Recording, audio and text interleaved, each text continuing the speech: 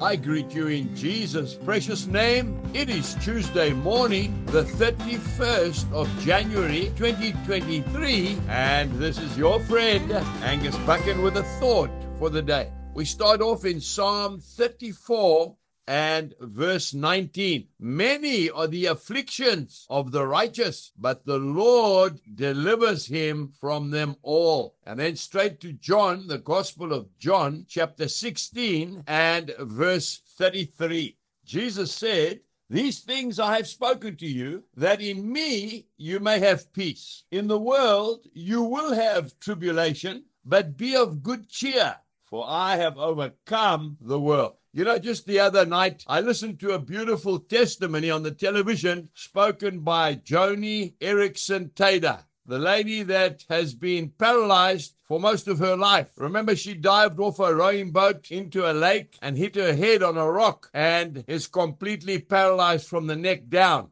And she was saying that the Lord does all the sorting out of our characters and our lives here on earth, not in heaven. She related the story when they built the temple. The Lord said there would be no fashioning, no cutting, no shaping, no banging to be done at the site of the temple. It all had to be done at the quarry. So when those big granite blocks were brought up to the temple for the building, they were already perfectly fashioned. They were sized up at the quarry.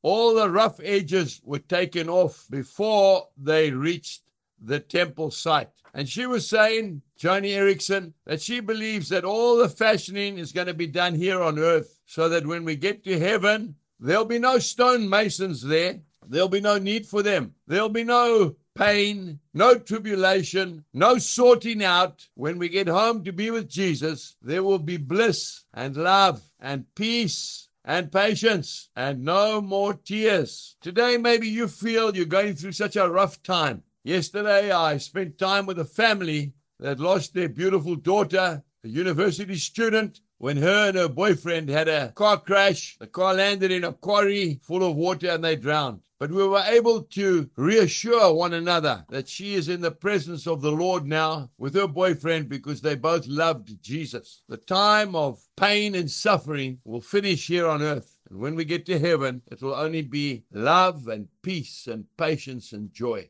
So today, remember, it doesn't matter what you're going through. The Lord is going through it with you. He's going through the fire with you. And you are getting ready for home time. And what a day that will be. Jesus bless you and have a wonderful day. Goodbye.